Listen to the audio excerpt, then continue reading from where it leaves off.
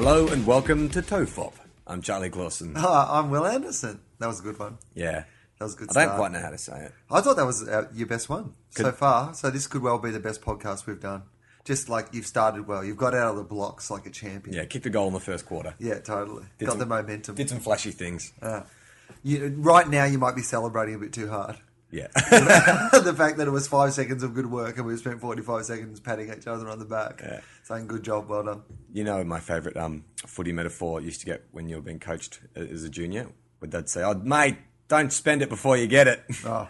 I just love that idea of like spending the cash before you get it. Like going for the fucking big mark. You're already playing on kicking the goal. Mate, he had it, but he spent it too early. Yeah, It's totally. such a beautiful metaphor. But, well, you know, in our modern day credit card society, people do spend it before They get it. they get it. So, you know, Those coaches were right. they were right. Don't spend it before you get it, mate. It was a metaphor for broader society. If only more kids had played junior footy, They'd understand. they would understand There the would credit be no- system. There would have been no GFC. That's right. There would have been no global what? collapse of the economy. Oh, no Geelong Football Club. Oh, yeah, or Geelong Football Club. No, there would have been a GFC, just no GFC. Yeah, totally. The GFC could have prevented the GFC. We're still in LA, Yep. and we had an interesting catch-up today with someone who just dropped into conversation that they had worked in the porn industry briefly. And that got me thinking, and this is a story I had never told. And I said to Will today, and we make sure we're going to say that for TOFOP, because that's what we do now with our good stories. We press pause. Actually, you know what? We're having a lot of filler conversations. Yeah. Every time we stumble into some good area of conversation, we just have to put pause on our lives and just go back to mundane shit to fill in again. We're tantric conversationalists. Yeah. We just draw out the ecstasy. We just wait and wait and wait. I really just hope it's going to be worth it. Yeah, I was going to say, I'm talking this story up now. Maybe it's a shit. All right. But, so we met this chick who worked in porn, and then I remembered that I had porn shot at my house a few times. Now, which house did you have porn shot at? And I assume you're In not Melbourne. talking about The last place I lived in Melbourne. the fact that you and Gemma have No, cameras no. and stuff. No, at home, and professional- she's a professional director, and you can produce a little thing. Professional porn. Like, this is like the real deal. And it was in your Melbourne place. Yeah. It wasn't penis and vagina porn. It was lesbian. Oh, yeah, there's some lesbian sex and some masturbation-y kind of stuff. Really? Yeah. Tell me more. Okay, so... How did this come about? Well, we were moving to Sydney, right? Yeah. And so we started like going to markets to sell off a lot of our stuff. Yeah. And we were at one stall, and we were just chatting to the chick next to us who was selling like rock memorabilia or something like that. Yeah. And she was just asking, you know, where we lived and stuff. And she said, "Have you got a big house?" And we said, "Yeah, we've got quite a bit of space." And she's like, "Oh, I actually work as a production manager for these photo shoots, and they're always looking for places to shoot." And I was immediately like, "What kind of photo shoot?" Yeah. So what it is, it's a website. And I can't remember what they're called. They're quite popular. Most people, I mean, from what I can tell, like it's quite a popular amateur website. Huh. It's called like, I don't know, something or another. But it's basically girls, but alternative kind of models. So kind of like normal girls, not like, you know, your sort of Vegas type, you know, tan chicks. It's like natural models, alternative tattoos, piercings and stuff. AbbeyWinters.com. That's it. Yeah. That's it. Yeah. You know it. Okay, Yeah, I cool. know it. So Abby Winter's location scout, and they said, you know, we'll pay you whatever amount. It was a good chunk of change. Yeah. And they're very discreet. It's all female crew. They just come in, they do their thing, and, you know, you won't know they're there. So I said to Gemma... Wouldn't you want to know they're there? Wouldn't you be setting up your own cameras around the house? Just go, look, I just want to do a behind-the-scenes making of documentary on what you're doing. No, they basically rent your house. Like, you're not allowed to stay. They just Right. give you a call when they're done. So it's like...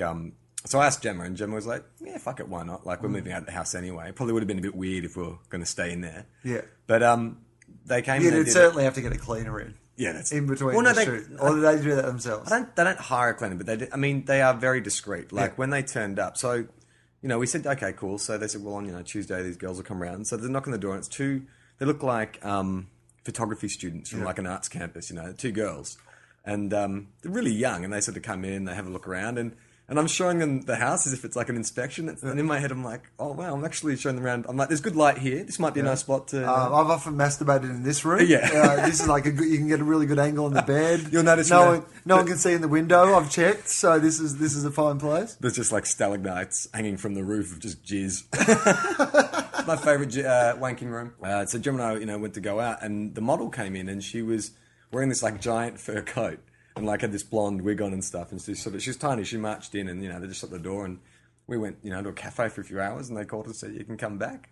You went down the cafe for a few hours while some people made porn in your house. Well, it was just a nude chick this one time, but then the next time they had two girls like shagging on the floor of our living room. Really? Well, because we didn't get copies of it or anything like that. Like, you don't get to see it. But I would want a copy. But I went to the website and I saw like our fucking living room in this porno. This girl like is getting eaten out by another girl on our living room floor. And you're like, I lived there. Yeah. I used to sit there. I played with the dog there. Yeah. That's pretty cool. Yeah. I mean, it's not... I mean, that would be a thing, because you know how they're meant to tell you if there's been a murder in your house. Yeah. If you're buying real estate. Yeah. And like the price goes down if there's been a murder. Yeah. That'd bump the price up. Just going, there was some pretty hot lesbian porno made here just last week. I'm in. Yeah. It's kind of a conversation starter about your house. But you know what my old house looked like? It kind of looked like a bit of a swingers pad. It was like a red brick 70s kind of... We called it the chalet because it looked like it should have been in like the snow. It did. It did. And it was always kind of dark inside. Yeah. Like, it always seemed like it was kind of a bit otherworldly. It looked like porn should be shot in there. Yeah. It was the house of porn. Yeah, it did. It was one of those houses that looked like there would be Boogie Nights style parties. Yeah, totally. Like, because you had that kind of spiral staircase in the middle too, which was very good for sort of... Yeah. Like, I always had this image that when everyone was down in your lounge room and they'd be playing records or like they'd be dancing around or whatever, you could kind of...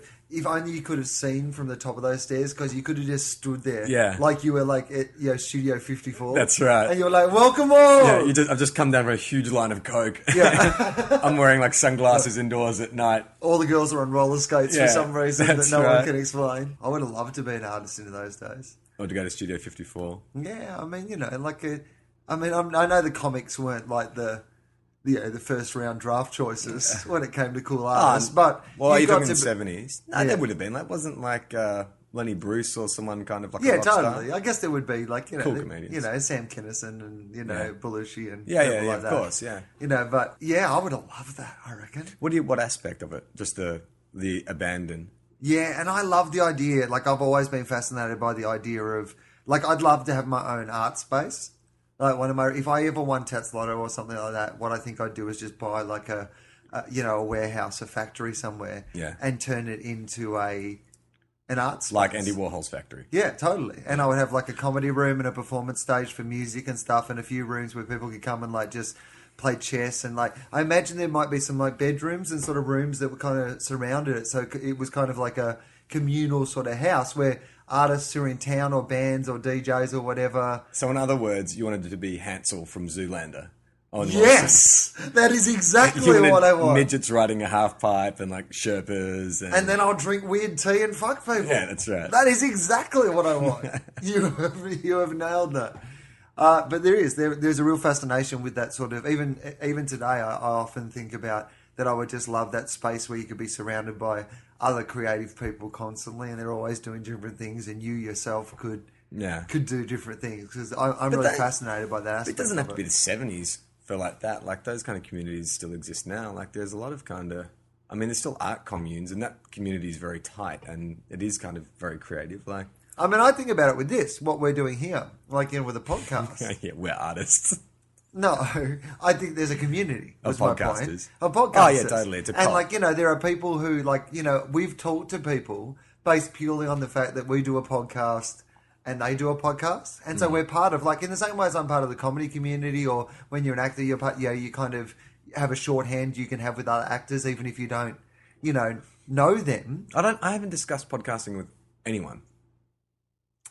People don't like you, Charlie. Most of the conversations I have with other podcasters are like, how do you put up with Charlie? Like, seriously, he's not even that good with the technical stuff. What do you mean he's not even that good? Is that why? He's no good.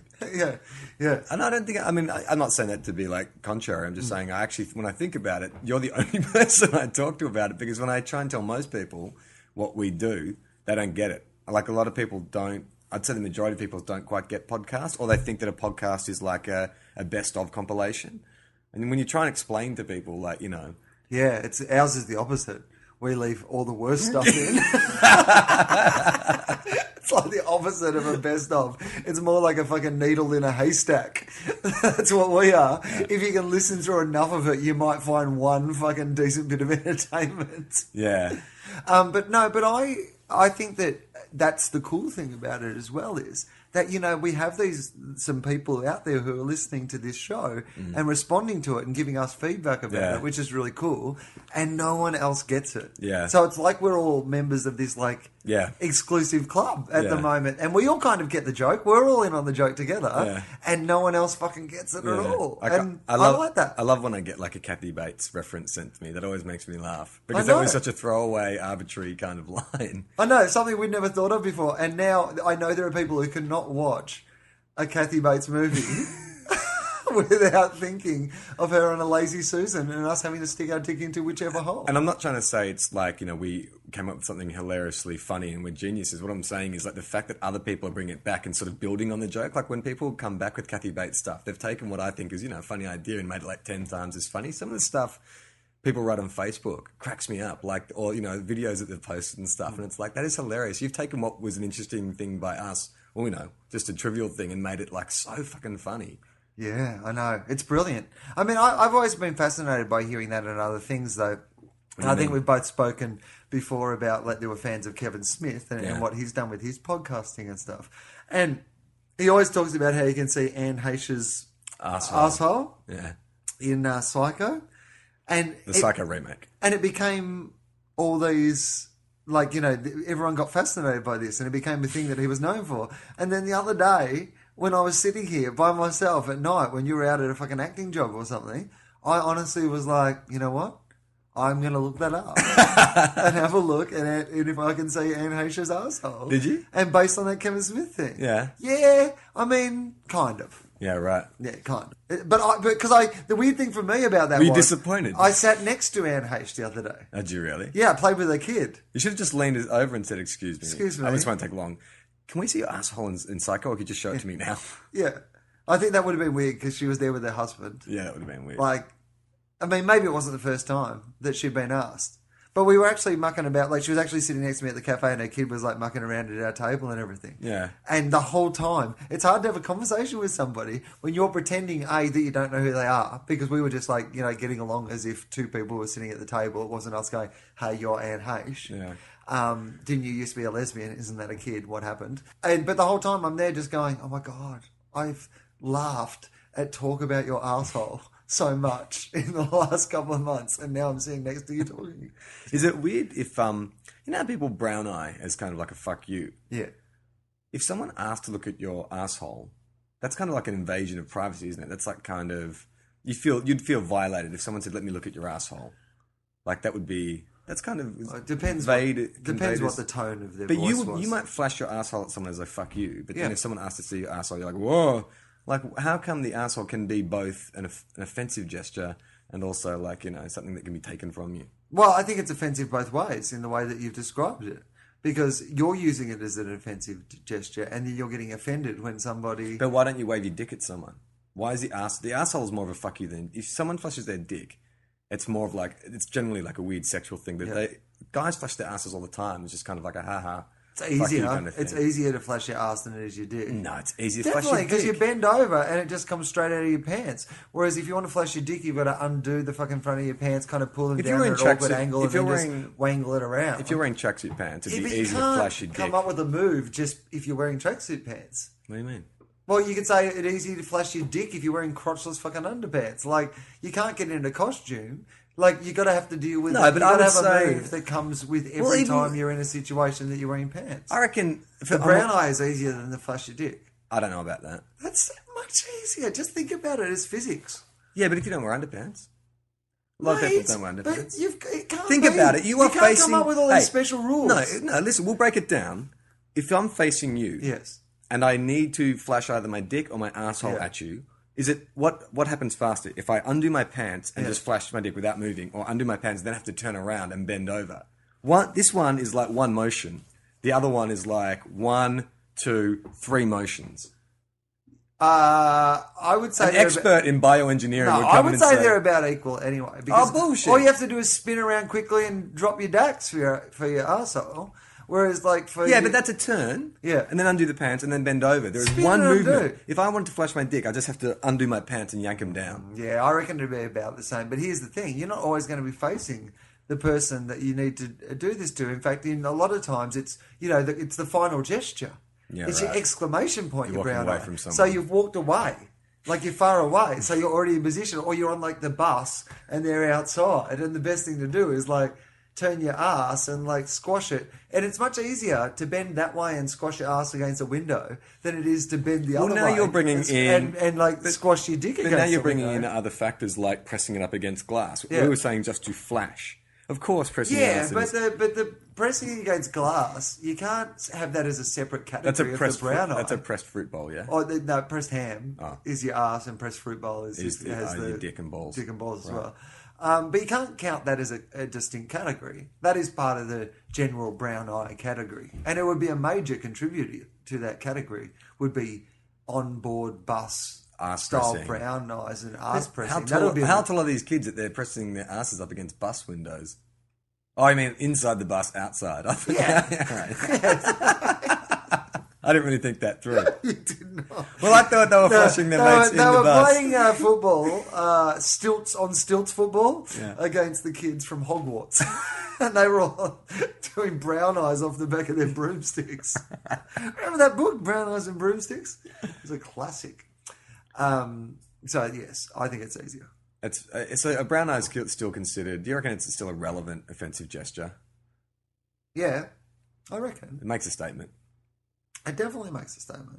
But it has so many levels of interpretation. Like your friends will flash you your ass, and it's like funny. And then a guy could flash his ass, and it's like a fuck you. Yeah. Then a girl flashes her ass, and it's just awesome. I've never seen that. I've never seen a girl flash her ass. Oh, yeah, no, I've seen that. When? At school or something? Yeah. And You're like, Mum. on Australia's Next Top Model. There was an episode of Australia's Next Top Model. They brown-eyed. Yeah, out the bus. They were in a bus. The girls all put their asses up against the window. Yeah. Wow. To who? Just in general. They were driving through the streets. And This is Australia's Next Top Model. Yeah. Yeah, it wouldn't be America's Next Top Model, but Australia's Next Top Model are like fucking pressed hams, It brown wasn't eyes. Ladette to Lady or whatever the show's called. No, it was Definitely. Top Model. So yeah. did they get in trouble? Yeah, they got in trouble. It was unmodel-like behaviour. Well, depends what kind of model you are. If you model in like chunky asses, then it's probably very model-like behaviour. I think that's very discriminatory. I'm sure there's a lot of ass models. Yeah, but it isn't Australia's Next Top Ass Model.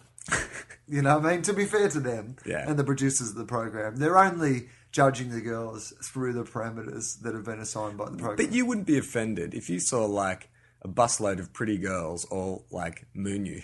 You wouldn't be offended, would you? I would not be offended. I'd be offended that they were going too fast, that I couldn't Slow down. have a decent Slow that bus look. down. Like, it'd be great. You could go along. I think that would be great. They're all pressed up against an emergency window. The window just shatters. You just see fucking models hitting the asphalt at 60 miles an hour, bouncing off their asses. Oh, man.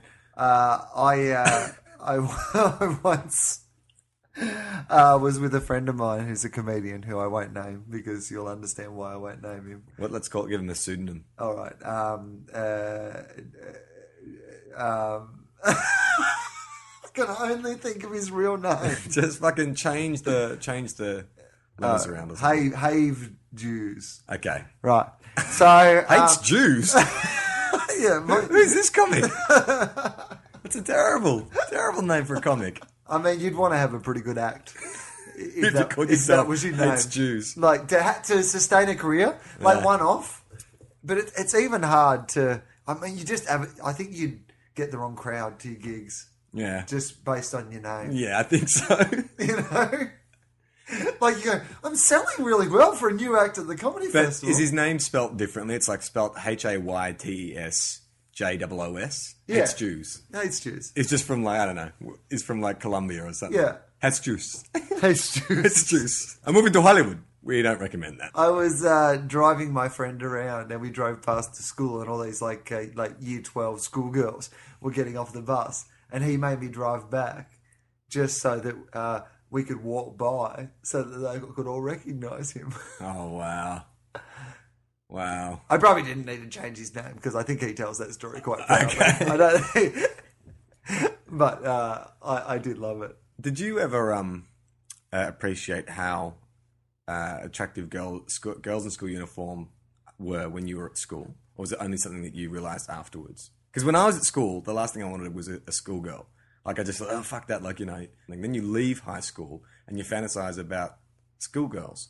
Why is that? Yeah, you know what? That never really happened for me. Like, I understand the premise of what you're saying because, it's obviously a very common, fetish and fantasy, the schoolgirl. But it wasn't something I was ever really, like, when I was at school, I was really into schoolgirls. Like, I was, because they were the only girls I knew. But I did think that school dresses and the way girls looked in their school clothes was really, really sexy. But I don't think guys, when they fantasize about schoolgirls, are fantasizing about schoolgirls. Like, I don't. I fantasize about adult girls in school uniforms. Oh, yeah, totally. No, Yeah. I agree with you. But there's something about it takes you back to that time. Yeah. When anything's impossible. Well, you know what the thing is? You're not fantasizing about being because you don't get with like an adult girl and get her to dress up as a schoolgirl. Like she's 25, but she's in a school uniform. You don't reenact, like you don't finger each other on the on the beach. You don't go to the park and dig up that bag of goon that you'd hidden last Wednesday. That's right. Get drunk and then try and finger in the park. Yeah, and then she like rubs the front of your jeans too much, and like the zipper rubs against your cock, and your cock hurts, and it's not even really pleasant. But you think you should keep going, and your jaw hurts because you're kissing too much, and you're not really sure. You don't go back to that. Like that is not the fantasy you're looking after. I think the fantasy is you get the opportunity as an adult to be the confident, sexual, whatever person that could have had sex with all those girls that you loved when you were in high school who didn't talk to you, and that you were so awkward and so. I mean, I think a lot of the person I became came from being so like romantic as a high school kid, and so. Like, I found it impossible to talk to girls, and I had no, I loved girls so hard. Like, I would just fall fucking desperately in love with girls and do awkward, embarrassing, not good things. No girls wanted to go out with me or anything. So it was like, that would be I think for me, that would be the fantasy is like, you can go back now and be like, cool. Oh, no, this is all right. Like, it worked out okay for me. I'm cool. I'm all right. Did you write love letters? Oh, dear God. This girl contacted me on Facebook the other day who I was in love with when I was about 13, 14, right? And so this is 20 odd years ago. And we got in contact on Facebook. And I haven't seen her since I was 15, but I love this girl so hard. And anyway, we're chatting on Facebook and she's telling me about her fella and their kids and, we're just catching up on life, and it was really great to make that contact again because we were really good friends, when we were kids and never ever talked since. So it was fucking nice and I was really digging it. And then she said to me, she goes, I've still got all these letters that you wrote me. Oh my God. Like, because she was leaving to go over to Perth. Yeah. And so I must have written the most heartfelt, you're leaving, here are all the emotions I have about you. Oh my God. And she still has those letters. Oh my God. Did she give you a hand job or anything? Nothing. Oh wow. You wrote all these letters and you didn't get anything back? No. Did you even kiss her? No. Wow. Nothing. Wow. I loved her. Yeah. But no, I didn't kiss her, and she still Did has you write the letters. poems? She could probably sell those. Were they just letters weekly or were they for $50. poems? Was it like, the moon is your hair and the sun glistens like eternal yearning for which was it stuff like that? Or? I don't think so. Okay. I think I probably would have been trying to use humour. What a shock. to win her over. Yeah. I would have thought that was probably my best bet as a chubby, high schooly kid. Yeah. That I would use my wit and my charm, but I don't know if I would have had either of those things. My first ever girlfriend asked me to write her a love letter because she wrote me one. Right. And I didn't know what to write. And so I wrote out the lyrics to Alice Cooper's Only Women Bleed. Do you know the lyrics? Please, tell me. Man got his woman to take his seed. She's got the power. Oh, he's got the need. Only women bleed. Only women bleed. Only women bleed.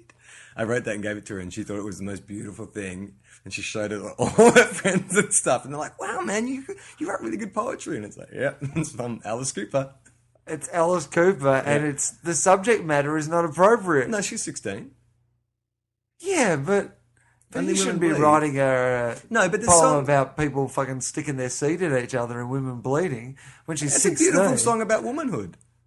About women. And about sticking your seed in a woman and her bleeding. No, man got his woman to take his seed. Yeah. She's got the power. Yeah. He's got the He's need. got the need to Yeah. stick his fucking seed in her. Yeah. His filthy seed. But that's the whole song, I think. I'm And then pretty sure she's it's a metaphor bleeding. about, like, you know, what women have to endure. Like, a woman's lot is harder than a man's. It's like Yeah. a folk song for women. It's actually a feminist It's an song. empowering thing to write to a young woman. Well, I thought, You bleed and fucking I'm going to works. shoot my seed in you. And I didn't even come up with this. Alice Cooper did it. He's a man who looks like a lady. He bites the heads off chickens, but later in life will become quite Republican. It's weird. It is weird.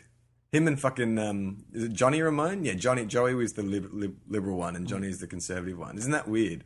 That fucking two punk rockers would be so conservative. It's so shocking. Yeah, I know. It's weird, isn't it? But it just goes to show that, like, when it comes to politics, it's so, like, people really are individuals. Like, I think there are generalizations and stereotypes of both, but I think ultimately in that middle ground, you know, where someone's allegiances are, it's sometimes really hard to tell.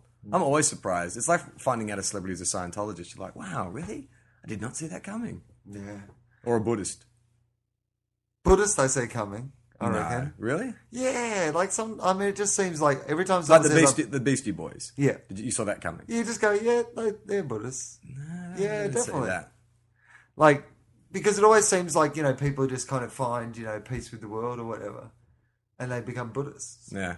Whereas, like, Scientologists seems, I don't know why. Like, I mean, they're both just religions of different descriptions, aren't they? Like, Yeah. you know, I don't know, that's my personal prejudice, I guess, that's going, you know, it's cool that the Beastie Boys became Buddhists, but it's creepy that, you know, so-and-so becomes a Scientologist. That's just my prejudice. But I'm surprised when people are surprised But it about is creepy. Scientology, because I guess, like, I mean, they've built their whole public image on celebrity. Yeah. So to find out that another person you know in the public eye is a Scientologist, it sort of shouldn't be a surprise. That's right. I guess. They built this city on rock and roll.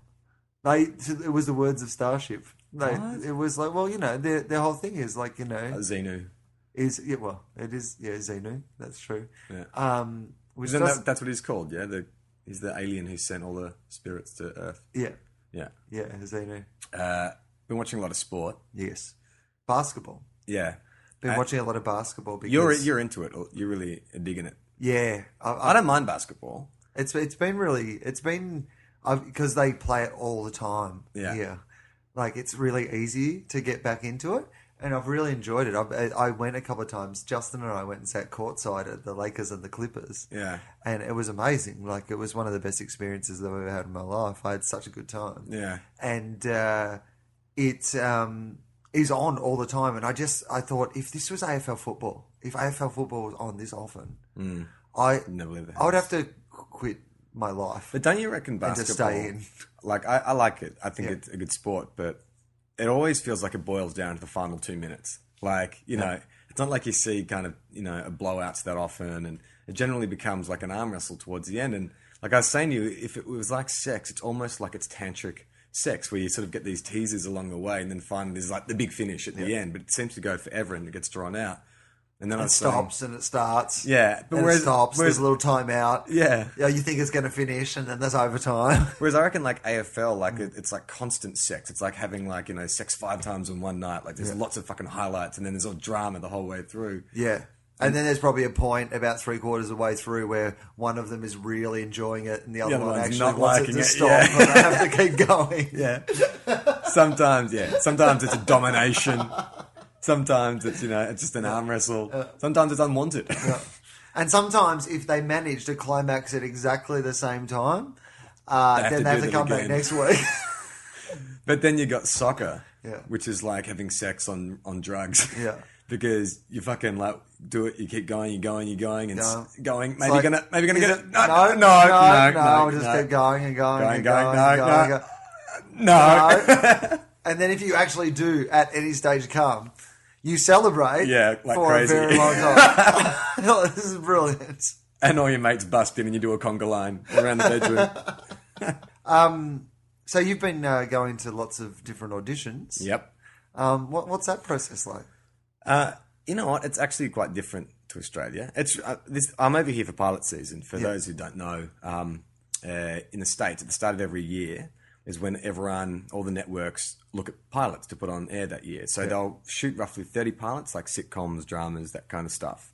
Of that, 80, maybe 10 will go to air. But it's a very busy time in Hollywood, and it's a great time for actors from Australia and the UK to come to Hollywood because there's a lot of work and a lot of auditions going around. So that's what I've come over to do. And it's a very much like, you are in the middle of a very busy time because it's very production line. Like I was saying to you the other day, when you do an audition in Australia, you pretty much come in like doing the role. Like, you don't have the script in your hand, you've rehearsed it, you're ready to go, and you'll do the scene, you'll act it out. Whereas when you go on your first audition in the States, they kind of expect you to have your script in your hand, and most of the time you'll just sit opposite the casting person. They might not even be filming the audition, and they'll just talk to you. And it's definitely like they just want you to walk in the door to make sure that, you look like your head's shot and that you sat and you can put two words together and stuff. That you haven't exaggerated and you're actually 4'2", not 6'2". That's right. Goes, he looks great in his photo. Oh, he's a midget. I'm telling people I'm 18. Yeah. I'm sending in headshots. It's just like Robert Pattinson. Photos of Robert Pattinson. I guess it's the equivalent of like internet dating. You could really be using some stuff, from a long time ago. They need to see you in person. Yeah. So basically that first round is really just them going, does he look like what we think the character looks like? Can he speak? I guess so. Yeah. I mean, the weird thing is, it's kind of a strange mentality with they ask you to have the script in your hand. Like they say they want you to read from the script. Yeah. But the reason I'm told why they want you to do that is because they think if you memorize it, then you're committed to playing it one way and you won't be able to do it another way, which is a really strange thing because, like, in Australia, actors are used to going in and if the director's like, you know what, try it this way, you go, okay, and you just change your performance. But here it's like, we just need to circumvent that occurrence. And so we'll just go with the script in your hand so we know that, if we need to change it up. It's actually like a placebo.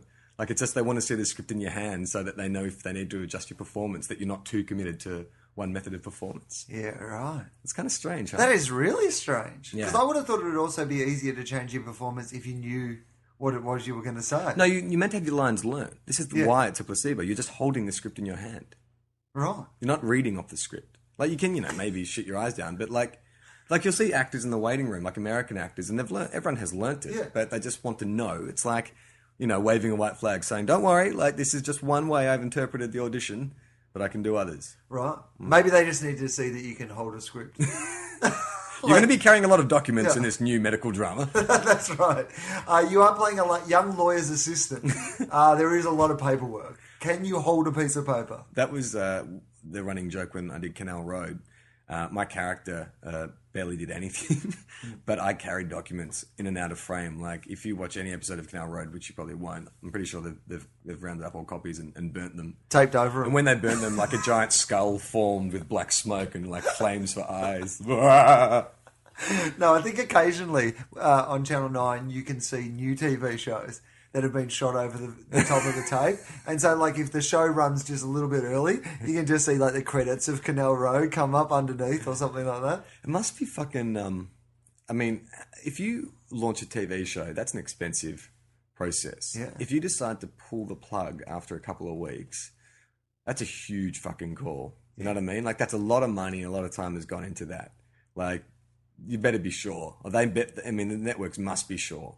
And TV's one of those jobs where they just do that. Yeah. Where they just go, after 2 episodes, they just go, nah, you're shit. That's essentially like, imagine if your football team played the first 2 rounds of the season and then just went, oh, no, we're clearly rubbish this year. Yeah, if it had been 2007, Geelong would never have won their premiership. They lost like 6 of their first 7 games. Yeah. Weren't allowed to fucking prove themselves. But it's all advertising, yeah?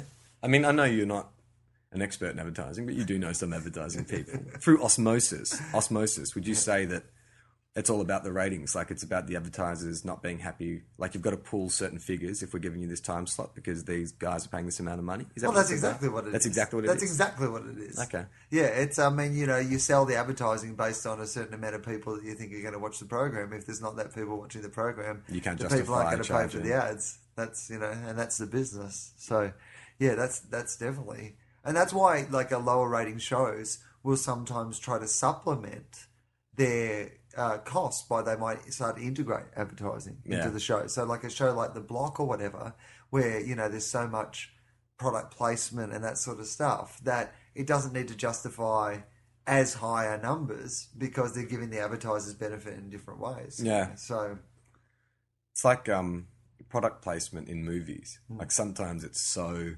blatant. Have you seen iRobot? Where Will Smith, like, it's the very start of the film and he's getting ready and it's the future. It's like, you know, LA 2040. yeah. And he pulls out like a box of Converse and opens it, like, you know, with the logo right to the camera, and then pulls out like a Converse and just goes, thing of beauty.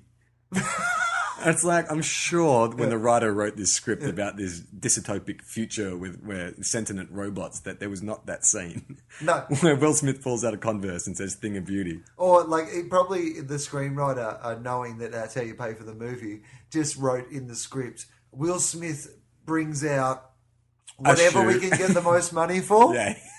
and says, "Oh, it's a thing of beauty." It could well have been a blob doll. Yeah. Whoever had paid the most amount of money would have. When we were making a music video for, I'll just say a band, for a big record company, they had a certain budget for us. I think it was like $50,000 or something, which is pretty standard. Yep. Maybe a bit high these days for music video. But they wanted something that's set in the 1930s. They wanted to look like black and white and have this kind of old Hollywood feel, which we said, yeah, we can do. We'll shoot on old film, black and white stock, blah, blah, blah. And halfway through the production, we had this like treatment signed off on, which was like, you know, the singer at a kind of underground sort of like speakeasy, you know, and she's a chanteuse and all this kind of stuff, all period piece, right? Yeah. And they had like forced us to do this and just kept making, it's got to be period. That's what people like, black and white, black and white. Then halfway through pre-production, they lose half their budget, and so they have to go to like a sponsor, so do some product placement. And so they go to Technics and they say, can we get some decks? You know, if you give us 10 grand, we'll put some of your decks in the music video. And then they go to Vodafone and say, if you give us like a mobile phone, we can put it in, give us 10 grand, blah, blah, blah. And so they come back to say, okay, so we just need to get a shot of the turntables and the mobile phone. And we were like, you realize this is 1930s. There are no turntables or mobile phones. And they're like, oh no, like it's just a stylistic thing now. Like, and now it's no longer the 1930s. It's like we've been getting wardrobe designers coming with like 1930s clothes, trying to book like a Rolls Royce, like all this kind of stuff. And it's like, you realize it doesn't suit the time period. It would be one of those things though. You could put it in, and then when people come home, like, you know, drunk, high, or stoned from being out on a night on the town, and at 4 o'clock in the morning put on Rage. Yeah, you can really fucking freak them out. Yeah. Like, I nearly lost my mind at least 3 times in my life. I think I've had more emotional breakdowns watching fucking that film clip for Daft Punk's, I think it's for Defunk. With the dog on crutches. On crutches in the fucking 7-Eleven. Yeah, and he meets the girl and then he can't get on the bus in time. That, honestly... Broke your heart. Like, I feel more emotionally connected to that film clip than I do to members of my own family. Like, I feel that we've shared these, like, there would have been at least 3 times where I've come home from a big night out, been watching that clip at home by myself and had some sort of emotional response, whether it be tears or like anger or frustration or fear of death or whatever it is that's been triggered. And I feel like now me and that film clip have almost a relationship like people who went to fucking Nam together. Yeah. Like that I look at people and go, you don't know. You weren't there. Have you ever had like tears sneak up on you in like something that's completely has like out of the blue? Like I was watching Con Air once. Yeah. Con Air, you know, big dumb action movie, Nicolas Cage, explosions. And the final chase is like, you know, he's like fighting a guy on a fire engine that crashes into like Jupiter's Casino, or not Jupiter's Casino, like, you know, a casino in Vegas. Yeah, on the strip. And then, like, he finally gets off the bus and, like, they're playing, like, fucking Aerosmith or something, and his daughter walks up with and he goes, Daddy! And he reaches down and gives her, like, a teddy bear that he's been, like, cradling for the whole film. And then his wife hugs him and kisses him. And I was watching it going, this is... And something happened. Like, I just got choked up. But right up until the moment when I got choked up, I was like, this is horse shit. This is the worst one. Like, something about the music and the imagery. It was like a confluence of events. It was like, you know... how some people can have a stroke because, like, the way light flickers off a, you know, reflection or something. That's what happened emotionally. I had an emotional stroke. Something happened with the music and the images and the... I'm easily sucked into things. Right. So, like, if someone is manipulating you in some romantic comedy or whatever to cry, yeah, I will cry. Yeah. I'm the easiest... the music gets me in the mood, the way they've shot it, every fucking cliche that they've loaded into that to manipulate your emotions. Yeah. My brain responds to all those things. The two that come to mind that demonstrate this point more than anything, like, I mean, I'm not even going to tell you about when I watched The Notebook. Are you serious? Like, seriously, man, I think I developed ovaries and got my period. It wasn't only women that bled. After I'd watched The Notebook, only Will bleeds. Only Will bleeds. That was the new song that Alice Cooper had to put together. Man, like, I nearly died of dehydration. Like, I needed to get salt and water back into my body because I cried so much at watching that film. But that's meant to make you cry. Yeah. The two that got me was I cried at the end of Miss Congeniality. I haven't seen it. Well, yeah. I know what it's about. Yeah, she's the FBI agent, the dowdy FBI agent. Yeah. At the end, when she realizes that she is indeed beautiful, I cried at that. And then the biggest one was a Rick Moranis film called Little Giants. Oh, the football one. Yeah, it was the Mighty Ducks, but of like junior Pee-wee football. Pee-wee football. Yeah. And there's a scene where the dad who never watches his son play because he's always away on business comes to the game. And I'm sitting in the cinema alone. Yeah. Crying. Yeah. At that. I am a sucker for that shit. Yeah. And I don't have kids. And I don't want kids. But that shit, that sort of stuff manipulates the shit out of me. Have you ever cried over a book? Besides your own? Yeah. Each time I finished one of my books and had to send it to the publisher. I'm sorry, I'm an idiot. I'm sorry. I don't know why you get paid me to do this. I'm sorry that I spent the money. I'm sorry that we couldn't get out of this contract. I'm sorry to the people who have to edit this, who have to read it. I'm sorry that it won't sell as well as you're all hoping and then I'll feel bad about it. I'm sorry to the people who asked for the book for charity auctions and I send it and it's signed and then they actually have to auction it off and it doesn't make any money and the whole process wasn't worth it for anybody. I'm sorry. But apart from that, no. I remember crying once. I read a book called Beaver Island. Now, you know what? That doesn't sound like a book. Have we talked about this? Don't think so. There was a kid's book, and I have been obsessed. This is actually probably a good thing to put out to TOFOP listeners. There was a book I read as a kid, and I think it was an English kid who he's flying his kite, and the kite takes him into the air, and he flies out through the clouds and lands in a magical land filled with talking beavers. And there is a witch who lives in the land, and she's like an evil witch, and he helps the beavers unite to defeat the witch. And there's definitely two books, because I read both of them. And there's a scene at the end when he's saved like the beaver village, and, you know, the witch is defeated, and he says goodbye to his beaver friends, and he flies into the sky in his cloud, and one of the little beavers is waving goodbye, and the kid who's flying away, his name's Philip. And this cute little joke through the whole book has been the little beaver can't get his name right, and the little beaver's waving goodbye and is saying, bye, Flip-Ip, bye, Flip-Ip. And that made me cry. Really? Yeah, like, for fucking weeks, I was distraught. I read that and I was just so devastated. Like, my mother was seriously thinking I needed counselling because I would have to come and sit and talk to her for hours about, like, will Philip go back? I was 17 at the time. Yeah. Do you think it's one of those things where they're intentionally, like, Philip Beaver? Does that sound like Philip Beaver? Is that like an intentional joke, like Seaman Staines? His name wasn't Philip Beaver, but there was a Philip and a Beaver. Yeah, exactly. Philip Beaver. Was there some sort of... Mayor Filmer Beaver.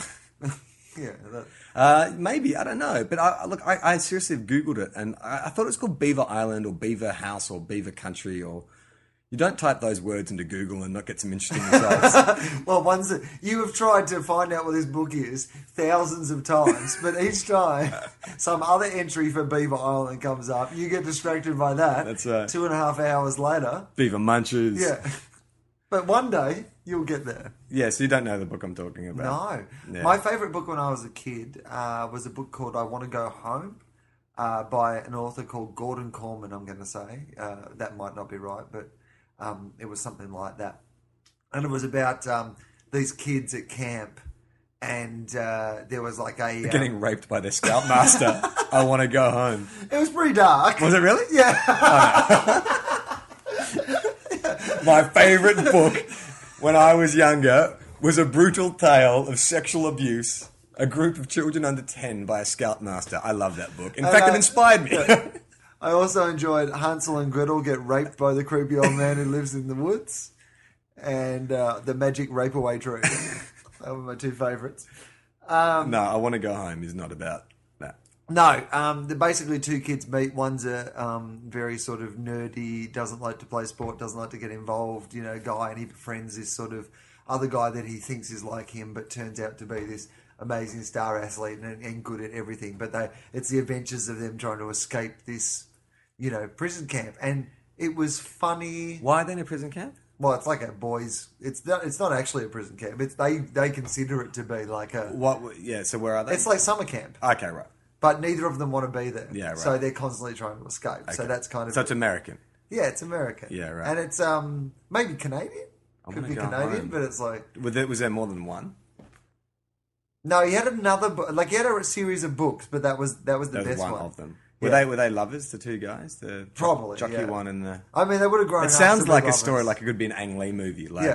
if it's set in like the 60s. I would love to see Ang Lee make a version of I Want to Go Home. Like an adult version with like the sort of gay subtext. Yeah.